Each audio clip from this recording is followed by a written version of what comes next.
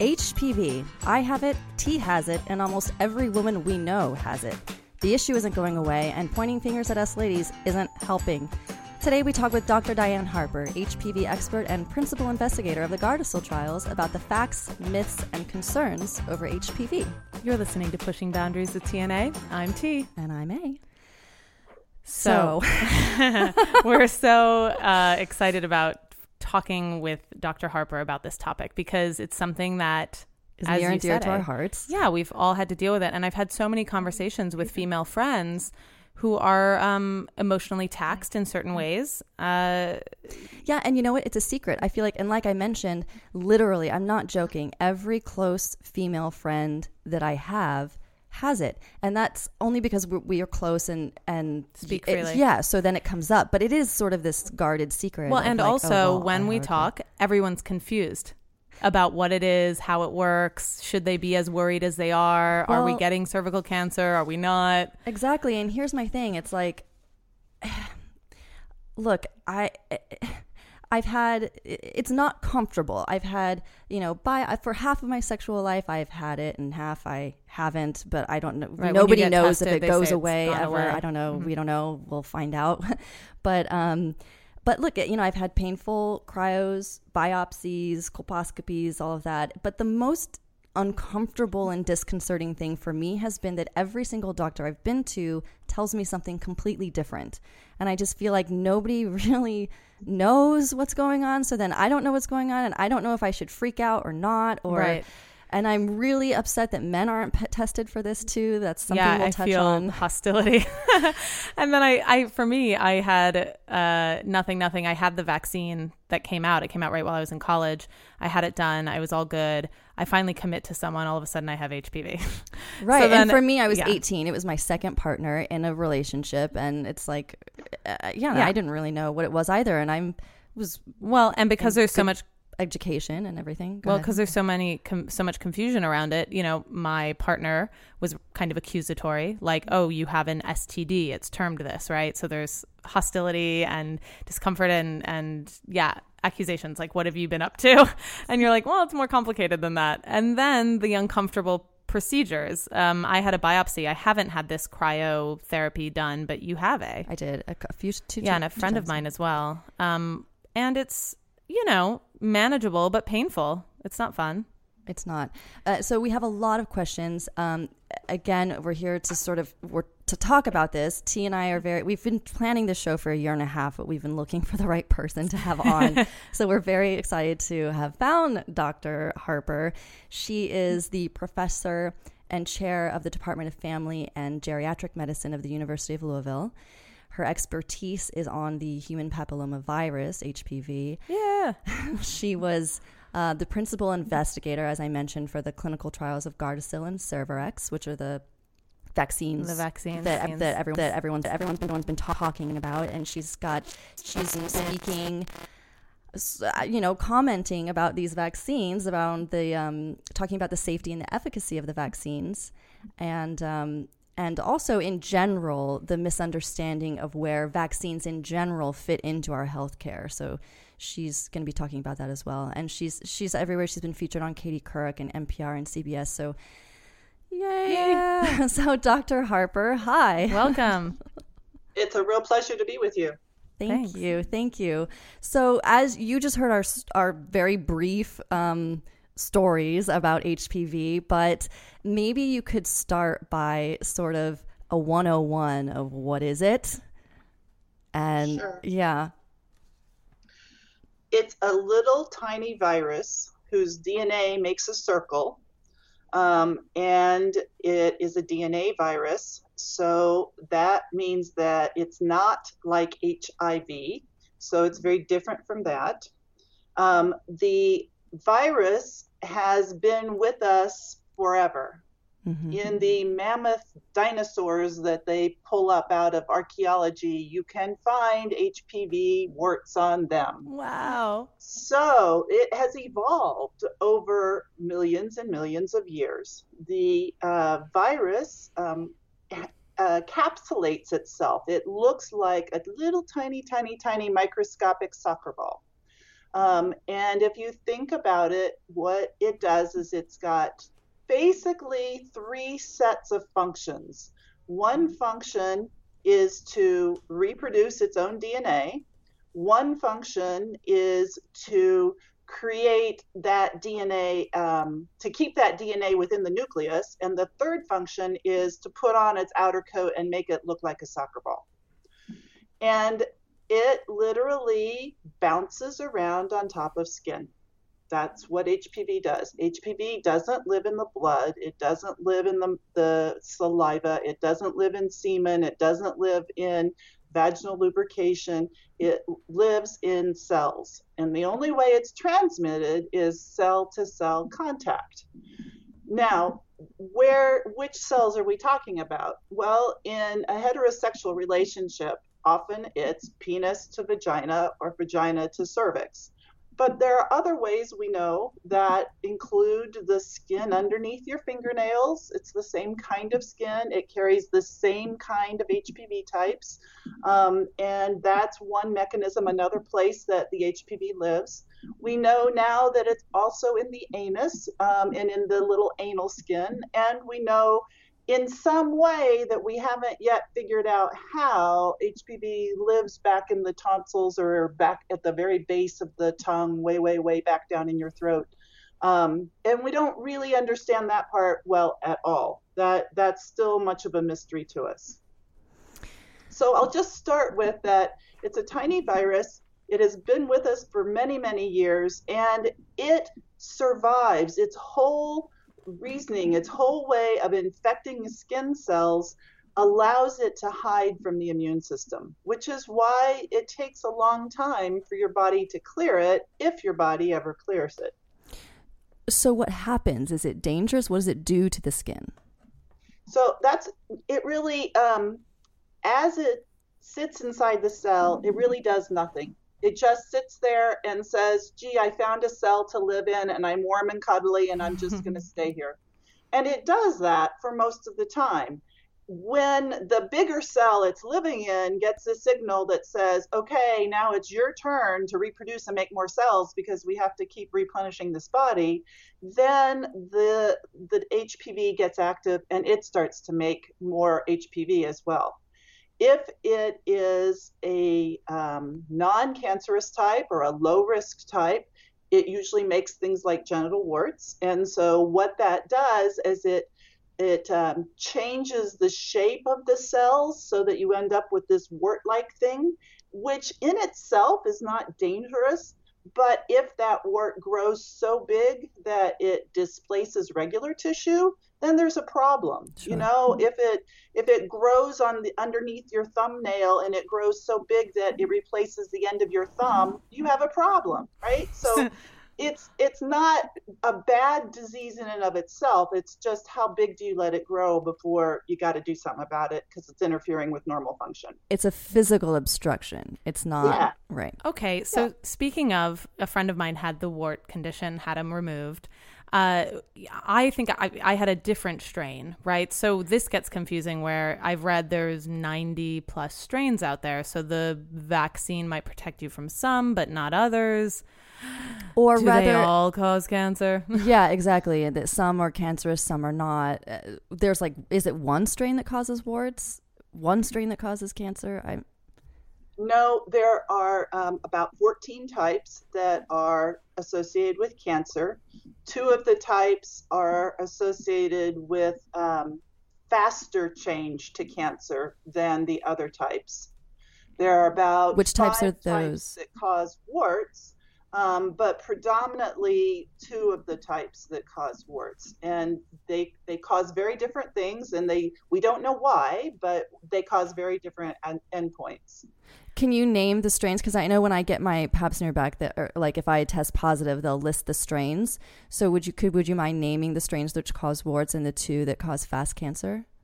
Sure. The problem is, I'd be glad to, but the problem is that you're probably getting back a hybrid capture test result. Okay. And when those results are reported back, what they say is this person has tested positive for 1 or more of the following types. And then they list the 14 types that the test tests for. That doesn't mean you have all of those types. I've had patients who come in tears saying, "Oh my God, I have 14 types of high-risk HPV. I'm going to have cancer tomorrow." And yeah, your doctor didn't talk to you very well about that. So more than likely, people have one type. 30% of women will have more than one type. A small percentage, less than 5%, will have 7 or more of those high-risk HPV types. So more than likely, it's you're going to have just 1 or 2 or 3 of the high-risk types that they list. Okay. The ones that are most important are 16. 16 is kind of the real bad guy. 18 is considered next, although there's some debate about that. 31, 33, 45 are bad players. And those are kind of the top 5 of what we consider. The rest of them can cause cancer, but it takes them much, much, much longer for those cancer changes to happen. And can I ask you, so with what's happening with this cell, you described the process of an actual wart happening, and that's a physical obstruction. What's the difference in the ones that do cause cancer? It's still a cancer is just abnormal cell growth, technically. So good question. So what happens with the little soccer ball gets into the cell and it stays outside of the cell's nucleus. And when that cell gets the signal to change, then the HPV that is outside that cell's nucleus forms the wart. When you have a high-risk type of HPV that actually gets inside the nucleus of the cell, then the HPV DNA actually inserts itself into your human DNA, and that allows the opportunity, but isn't in every case, but it allows the opportunity for cellular changes. Every time the cell replicates, you get more and more opportunity for cancer to start to form. And so there's benign and malignant, right? Because That's right. for example, in my case where I go, there's an abnormal pap, so there's dysplasia, which is the term they use, I guess, for abnormal cell growth in various degrees of dysplasia, and then they do a biopsy, and then they'll end up doing cryo, which is where they freeze an area of the cervix. So when they do that, is it because there's just abnormal cell growth, period, or is it malignant or benign? Because they know it's type 14 over something else. Or I guess my question is, are they doing it because, it's malignant? Or, clearly they would have told me if it was malignant, right? So I'm guessing that these have all been benign growths that they've frozen off. And these were not warts, by the way. This was the non-wart strains. Sure. So, again, I don't know your medical record, and I'm not giving you personal medical advice. I'm just going to talk in general about how the standard of care is. Okay. And what we think at this time is that there's really very little need to be doing freezing, to be doing cryo. We know that women who have low-risk types, that most 70% will clear within 1 year. 90% will clear within 2 years, and 95% will clear within 3 years. And so if you haven't cleared it within 3 years, then you have to talk about what do you do. Oftentimes, the physician will say, well, I think I can get rid of it faster by doing cryo, but there's no evidence that actually helps or works. So what we usually recommend at this time is that women who have a visible lesion. So it has to be visible to the doctor that they can actually see there's a lesion. It's not just coming up on a pap smear and there's nothing to see on your cervix. Right. They'll do a colposcopy, correct? Is that the term? Right. A colposcopy, exactly. Mm-hmm. And if there's something visible on your cervix and it continues to stay there and either doesn't grow or grows just a little bit, then the preferential treatment is to do something called a loop electrosurgical excision procedure. In other words, we scoop it out. We actually take out the tissue. We send it to pathology. Pathology can chop it up. They can tell us whether there are really any cellular changes. They can also HPV DNA type it to know what's happening in that piece of tissue. And you're done with it. You've taken out those cells. It doesn't mean that all of the cells are taken out, but it means that we have something to verify. With freezing, we can't verify anything. We don't even know if anything was killed. We don't know where that, which was a very common therapy, 10 and 20 years ago, but it really has kind of fallen out of favor because it doesn't contribute to understanding anything that predicts for the woman what her disease is going to be like. So the T here, I'm a ninny, is the loop electrosurgical thingy here, is that more painful than the burning? Actually, it's less painful, okay? Because for freezing, in general, people don't use any kind of numbing medicine, and they put the little probe on your cervix and they freeze it, and you get uterine cramping, which feels like you're having a baby, or really bad menstrual cramps, and then you can have up to 29 days of watery discharge that's running down your leg.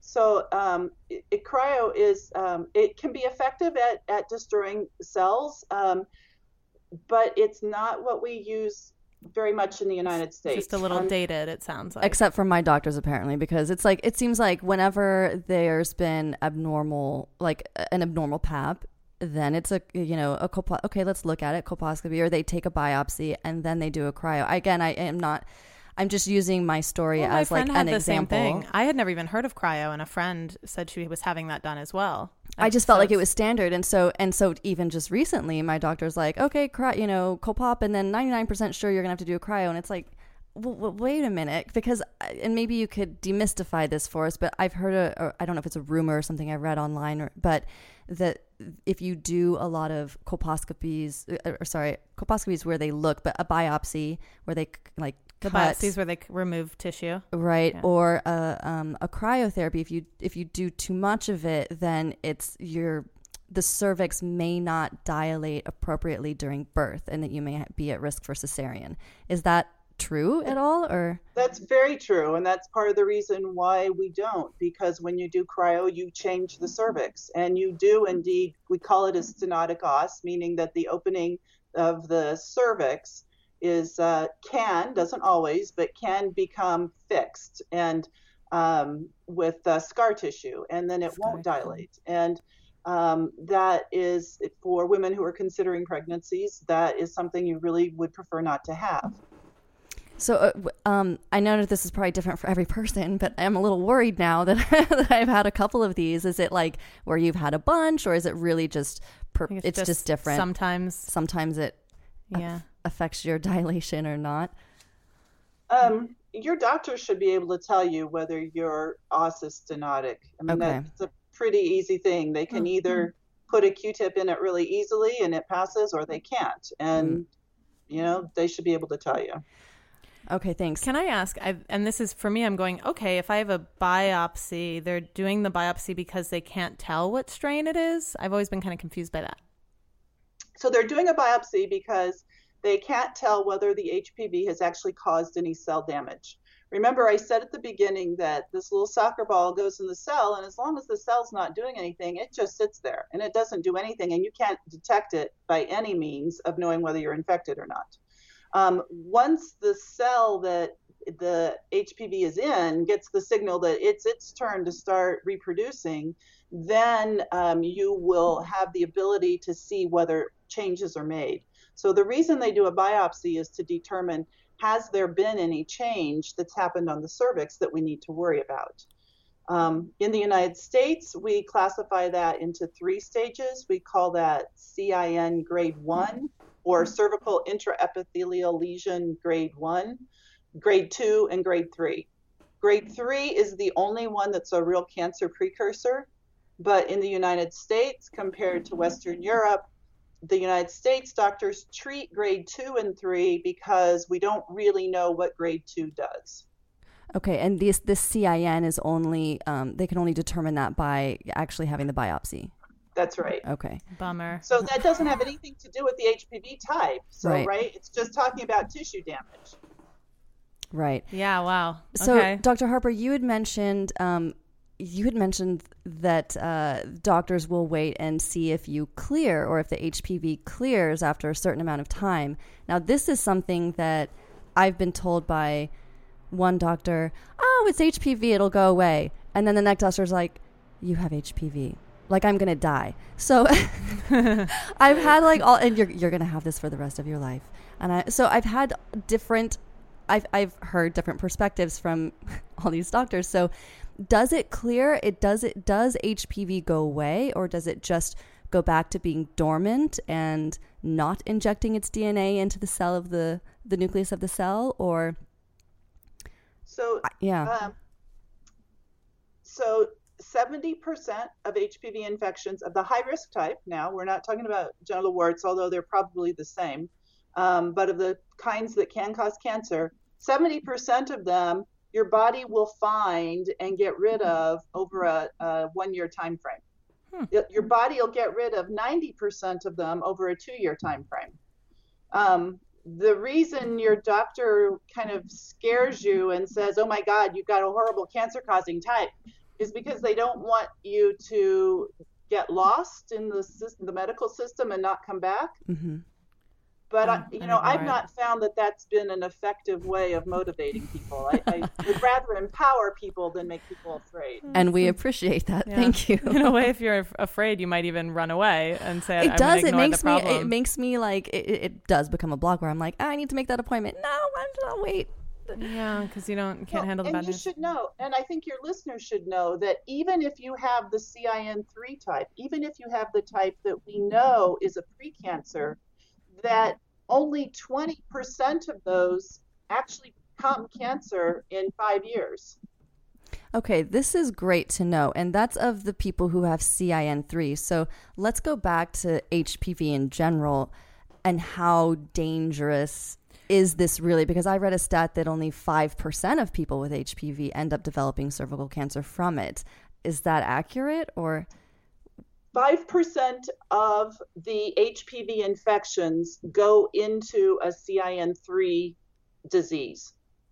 So 95% of the infections go away and they don't cause anything that could ever be related to cancer. But even CIN3 is a precancerous condition, right? That's right. That doesn't necessarily. So wait a second. So let me get this clear. So 5% of HPV cases enter CIN3 stage, which is a precancerous condition. So that's not even a full cancerous condition. That's right.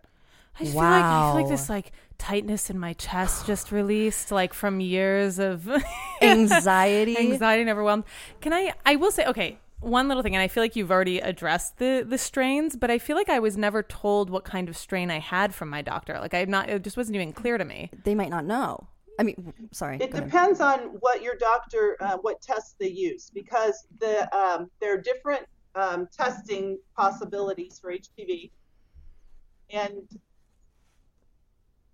some of them will give you the HPV type, and some of them won't give you the HPV type. So it depends on which test they're using. Can you tell us which test we want? Yeah, I was going to say, it seems prudent to get the type. I want to find a doctor who uses this type of testing. What would I ask for? So you ask for the COBAS, COBAS, COBAS HPV genotyping. And can they do that from like a PAP kind of thing? They can do that. When they do their PAP and put it in the little liquid bottle, it's a test that's run by Roche, and your doctor can send it to the labs that have that test. Oh my God. Thank you. Wow. So back to this 5%, not really 5% statistic. Why, of all the diseases and life-threatening things out there in the world, any perspective on why this has been given so much attention on creating a vaccine for preventing this sounds like very rare condition? Well, it's rare because small percentages actually go into a cancer. But if you look at in developing world where we don't have PAP screening, if you look at what diseases women die of, cervical cancer is either number 1 or number 2. Oh, wow. So worldwide, there's about 500,000 women who get real cervical cancer every year. And of them, about 250,000 of them die every year. Wow. So it's because there are a lot of us women on this earth, even if you take only 5% of them, that turns into a large number of women. Right. Okay. So so it depends on kind of your perspective and where you're looking at it. If we're living in the United States, where we have a very robust screening program and screening system, we can and it's now even more, because we're using HPV testing in our screening, we can now detect people who have a big chance of cancer and get rid of the CIN3 before it goes into cancer, even though the CIN3 doesn't guarantee you will ever develop cancer. Right. So in the United States, that's the reason. Now, the downside is, just as you've experienced, if you get the infection and you have to go through more exams, and some doctors are doing some things that aren't quite state of the art, and you don't know that as the patient. You just hope your doctor knows what they're doing. So, if you could prevent it from happening in the first place, that might be a good thing. You mean contracting HPV? Right.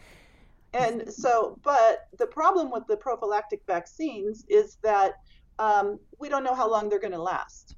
And we know that for Gardasil, for instance, the longest data we have that is of substantial quality shows it lasts 5 years. So if you give it to somebody at 12 years of age, by 17, they're susceptible. And if you wait and give it to them at 18 when they graduate from high school, they're covered for the next 5 years. But, not all women, but most women maintain some kind of sexuality and sexual life throughout all of their years. Sure. And any kind of sexual experience it puts you at risk. It doesn't mean that you will get it. It doesn't mean that you won't get it. But sexual activity and numbers of partners are the biggest predictors of getting HPV. And just to clarify, regarding the vaccine, and so it lasts 5 years, is one not able to get, I'm like, we'll just get another shot then. Right. Why don't we get the vaccine Does that again? not work? So the other thing I have to say is that Gardasil is the worst of the two vaccines. Okay, that's the one I have. Cervarix is actually the better vaccine. And even if you look at Gardasil 9 that is coming out, that is going to replace plain old Gardasil, Gardasil 9 does no better job than Gardasil at preventing that CIN3 precancer. Cervarix actually is a much better vaccine. It will give you close to 93% protection regardless of HPV type, which is really amazing. That is. And we know it lasts for at least 9.5 years. And we know that should you not get all 3 doses and just get 1 dose, that you have the same efficacy, the same ability to protect you against CIN3 as you would with 3 doses. Okay. So we're hoping now, as medical professionals, we can't recommend 1 dose of Cervarix to people because that's not what it's FDA cleared for. But we're hoping that if we give 1 dose of Cervarix and they never come back for the second and third, we know that they're going to be protected. Whereas if you give 1 or 2 doses of Gardasil, you don't have protection until you get the 3rd dose. Okay. And again, so once you've like, if I take Cervarix and after 9 years, can I take it again? Does that work? Or yes. Okay. So you does. can re-up your vaccine. And there's no evidence to say you have to, and there's no evidence to say you can't. But what we do know is that Cervarix has been tested in women up to the age of 72. And we know that it has not received FDA approval for that because the FDA felt like this should be a vaccine for young adolescents. But the tests have been done, the studies are published. Older women who decide that they are no longer in a relationship and want to start new relationships, who want to be protected, they can ask their physician for Cervarix. Now, it will be not covered by their insurance. It will be off-label, and they will have to pay out of pocket for it. but it's a discretionary expense. You can buy a new dress, you can buy a new pair of shoes, you can buy a shot of Cervarix. Holy crap. So okay, so hold on a second. So why we need to take a break. Actually, Yeah. I have so many questions about the vaccine, and I know there's a lot of concerns over safety with vaccines and whether, do you do good screening versus get a vaccine? So we're going to get to all of those questions in just a second. You're listening to Pushing Boundaries with TNA. We're talking with Dr. Diane Harper. Tweet us at TA Sex Talk, Instagram We'll at TA Sex Talk Podcast. You can check out our blog, pbwithtA.com. We'll be right back.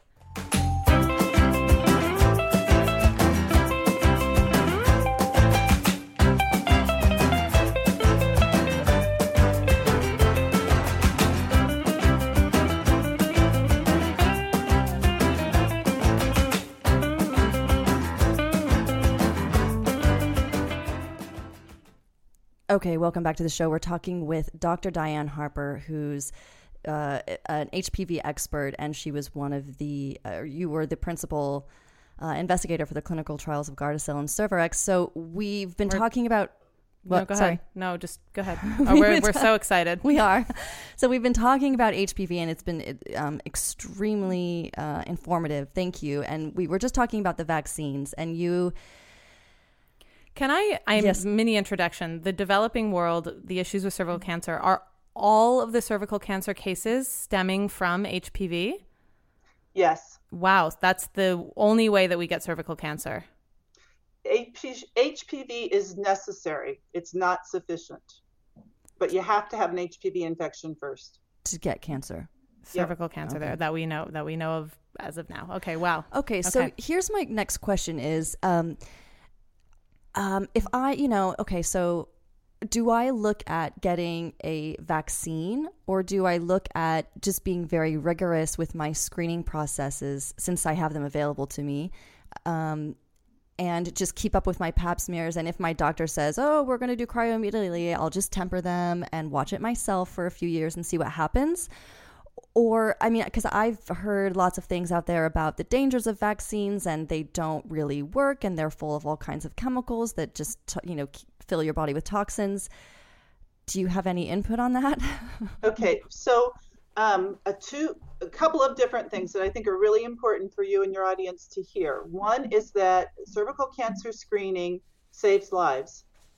It is critically important for all women, regardless of what their sexual orientation is, to come in for cervical cancer screening on a routine basis. And that's via pap smear, just to clarify. Pap smear. We've done a good job now of making that it doesn't have to be every year. If things are looking okay, it can be every 3 years or every 5 years. But that's what's going to save lives, because that doesn't care which kind of HPV gets into your cervix. That's saying, I'm looking at this from a disease endpoint. Neither vaccine, neither the Gardasil 9 nor the Cervarix, is going to protect you from all HPV types. So getting vaccinated and not going to screening is a bad idea. Okay. Really bad idea. Now, whether you should get vaccinated or not, in the United States, screening starts at the age of 21.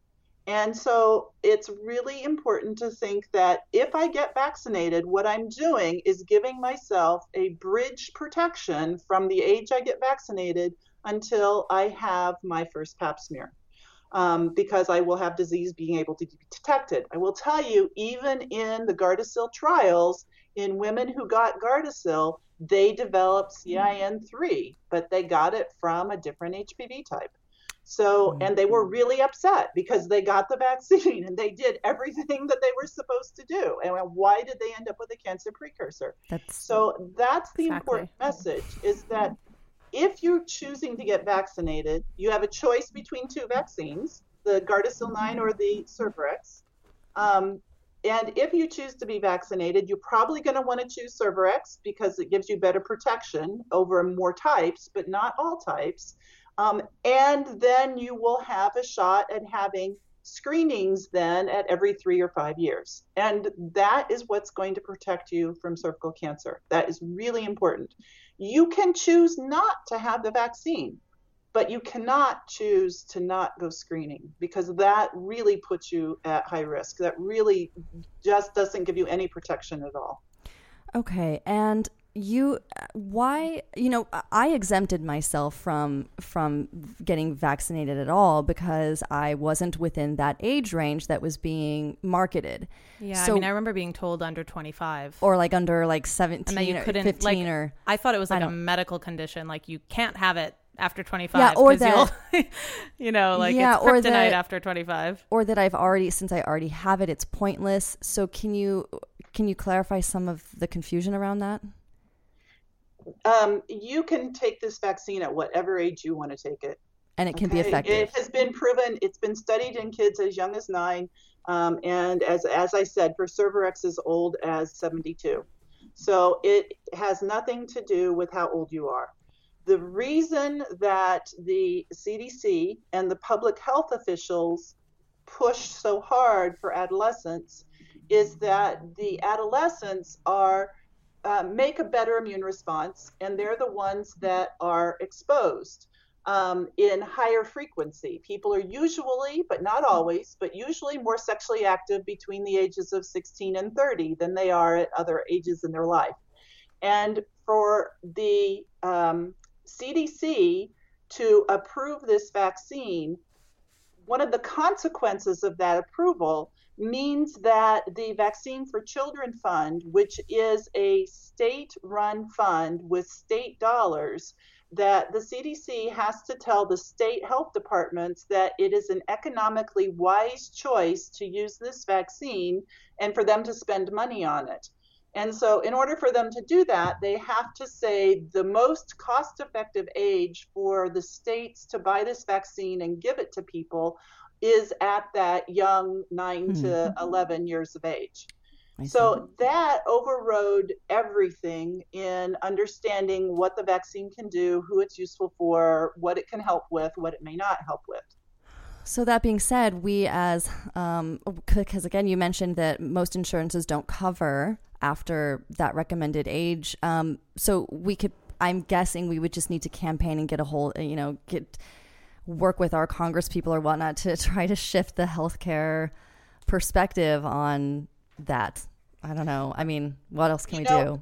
You're not going to do that because the company has to go to the FDA and get a change in indication for the drug.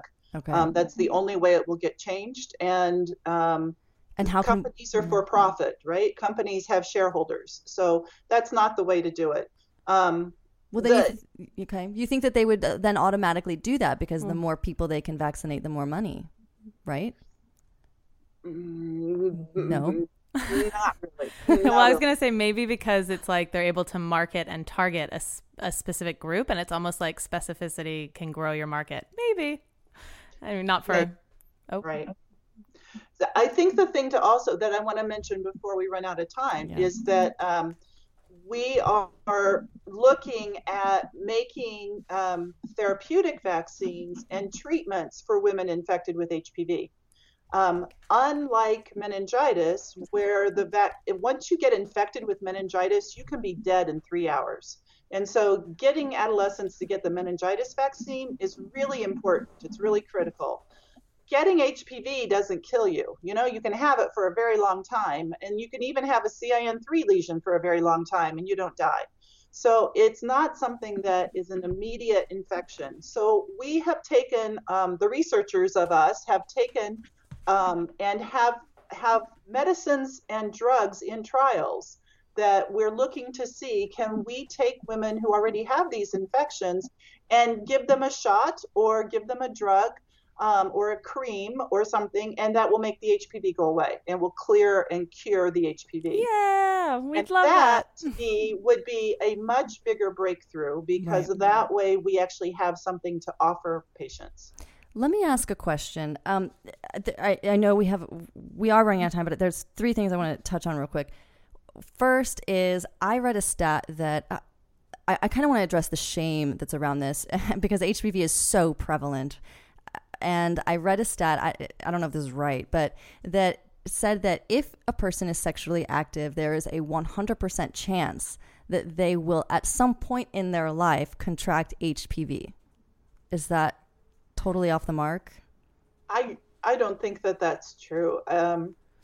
It depends on, so there's a really good study done in Montreal called the Hitch study, and it looked at sexually active couples and numbers of encounters. And in that cohort, yes, they were 100% likely, but they were already a sexually active cohort. I have cared for people who have made, the abstinence pledge and have said, I'm going to be abstinent for the rest of my life, or I'm going to be abstinent until I get married.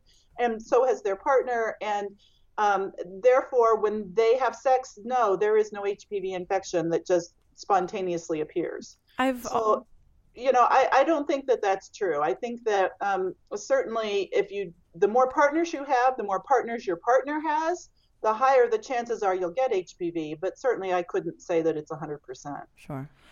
I, at some point, had heard that condoms don't protect from all HPV. Do you know anything about that? Is it, So condoms very nicely cover the penile shaft and the head of the penis, but it really doesn't do very much for the scrotum. And if you think about it, this is a skin-to-skin infection. Right. The penis sits on top of the scrotum and kind of bounces around on the scrotum all day long, shedding back virus from penis to scrotum. Mm-hmm. Then you put the condom on the penis and you have sex and the scrotum bumps into you, right, as the partner? Right. So there's HPV infection from that. So it's not 100% protection. It's protective to some degree, but unless he's going to put a wetsuit on, you're not going to have any kind of protection. That does help clarify, because I was always like, how does that happen? So what is the percentage of the population that does contract HPV? I feel like it's been all over. It's been like 1 out of 4, 1 out of 2. I mean, I think the best estimates are that over a lifetime, if you look at all women over a lifetime, 50% of them will have had HPV. At some point, okay. So, okay. Some people will say 80%, but I think it's somewhere between 50 and 80%. Okay, so that's pretty high. I mean, so my girlfriends, it's always been this little secret of like, damn it, I have this. Right. And side question, you have a... just the issue of like throat cancer. I mean, is this, Michael Douglas was really big in the news. I mean, HPV's, I guess oral sex is the number one way to get that. I mean, you mentioned HPV living in the back of the throat. It can, and I don't know if Michael Douglas's head and neck cancer was HPV positive or not. The good news is if you get head and neck cancer and it's HPV related, you have a much better chance of survival than if it's not. Okay. So take that for what it is. Be positive. But yes, it can. Also, Farrah Fawcett was in the news with dying of rectal cancer, and that was HPV associated. Wow. It was just that we don't have pap smears for the anus that are widespread, and unless you develop a mass or develop real problems having bowel movements, you may not know there's something going on. Wow. So that's something that women can pay attention to more closely. Is that like do they have a procedure for that? Like in the gay community, do they test for HPV in the anus? There are some sites that will do what they call the anal pap smear. Mm-hmm. It hasn't been adopted widespread, even within all of the MSM populations. Some labs it's more sensitive than others. We don't know as much. We know that cervical, it's a long time from an HPV infection to real disease. We know from the very small studies that in the anus, it's an even longer period of time before there's real disease, but we don't know a lot of the details about it. And what about men being tested? Because this makes me very upset that men are not being tested. Is it possible? Surely it's possible. So we do test men in research studies, but the way we test men is that it takes, a good 5 or 6 minutes, which is it takes less than 30 seconds to do a pap smear in a woman when you're actually doing the swab. But in a man, the way we've done it in research trials is we've taken an emery board and kind of very fine emery board and roughed up the skin on the shaft of the penis and on the end of the penis, on the scrotum, and then used a wet Q-tip to help collect the cells that come off of that. Some people use duct tape to be able to, they put it on and pulled it off and took off a cell layer with that. It's not a procedure men want to do. Yeah, but forgive me, but a fine emery board is not that painful. I don't have a penis, so I can't the pap speak smear to doesn't that. feel But good. I was never exactly. questioned about it. So it's like, yeah, right. Well said. Right. So we don't have the reproducibility to know what they're being tested for. We do test men in research studies, but there has been no FDA cleared HPV test to use for men. Would you recommend that in your experience? That they could be tested? That we start screening for men regularly or find a way to do it? Or would that not be... I've had both a lot of women and a lot of men come to see me. The danger is that if you test a man who says, my girlfriend just came back and told me she's HPV positive and I think she's sleeping around, and you test him and his comes back negative, it doesn't mean that it's necessarily negative. It just means you didn't find any. But he takes that to mean I am completely clear and you are the wrong person here. And so I don't know that until we have a much better worked out method of being able to reproducibly and accurately be able to tell men whether they're infected or not, I don't know that it's going to help us, because I get it. I get that the women are feeling horrible and feeling like, wait a minute, you carry half this burden too. And they do carry half the burden, but it's much harder to find it in them. Okay. And one last question, because we're out of time here. What do you have any last advice or thoughts on vaccines in general? Because I know that's where your work lies, and how we can incorporate vaccines more effectively and healthfully in our healthcare regime. Well, certainly I think infant vaccines have saved pediatric populations, and we now have much more children who live. So I personally will vaccinate my young children. I personally think that that's good. I think that there are others who have a lot of hesitation about that, and that's their decision to make.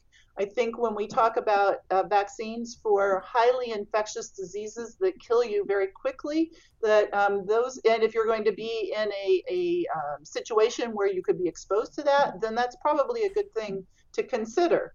Again, as we are learning more and more about ourselves and about our DNA and about how different our DNA is, even though it's all similar, some people are going to react differently. And so it really becomes an individual choice. I would just encourage people to think that, look at the disease it's protecting, look at why it was developed, and is there a reason? Is there a real concern for death, a real concern for really bad medical conditions that happen if you get that disease that you would avoid with a vaccination? Whereas with the HPV vaccine, it's much more of a, wouldn't it be nice if? Okay, right. And one last thing for the clarifying the HPV vaccine. If someone already has HPV and they get maybe they should wait until their HPV clears until they get the vaccine? Would that be more? No, just do it. If you already have HPV, the vaccine is not going to make that HPV type go away. Right. But if you get the Cervarix vaccine, what you will do is get protection against any new infections and any new HPV types that you don't already have. In the meantime, the one you have may clear. Exactly. Okay. Exactly. Great. Oh my gosh, Dr. Harper, Dr. Diane Harper, thank you so much for being with us. She's the expert on HPV, and what else do I say? She's the department chair of the Department of the Family and Geriatric Medicine at the University of Louisville. Thank you so much for being with us. This has immensely cleared so many questions up. Over 15 years of dealing with this, and I'm sure our listeners will love hearing this as well. Well, I found that even reading online, nothing has been as clear as this interview. So thank you. Good. Thank you, and keep up the good work, and thanks for being with us. Thank you, guys. Wow, that was a mind blower. Yeah, a lot racing through my head. I know. Okay, so please, if you'd like to get involved in the conversation, use the hashtag #TASexTalkHPV. Also, send us a voicemail. You can do that through SpeakPipe on our website at pbwithta.com. You can also email us from there. But we'd love to hear from you. And if you have any questions or about this that you'd like us to reach out to Dr. Harper for, I don't know, anything. Yeah, anything on your mind. I still think men should be tested. We'll talk about that more later. I agree with you. I totally agree. Find us on Twitter at TA Sex Talk, on Instagram at TA Sex Talk Podcast, also on Facebook. You're listening to Pushing Boundaries with TNA. I'm T. And I'm A.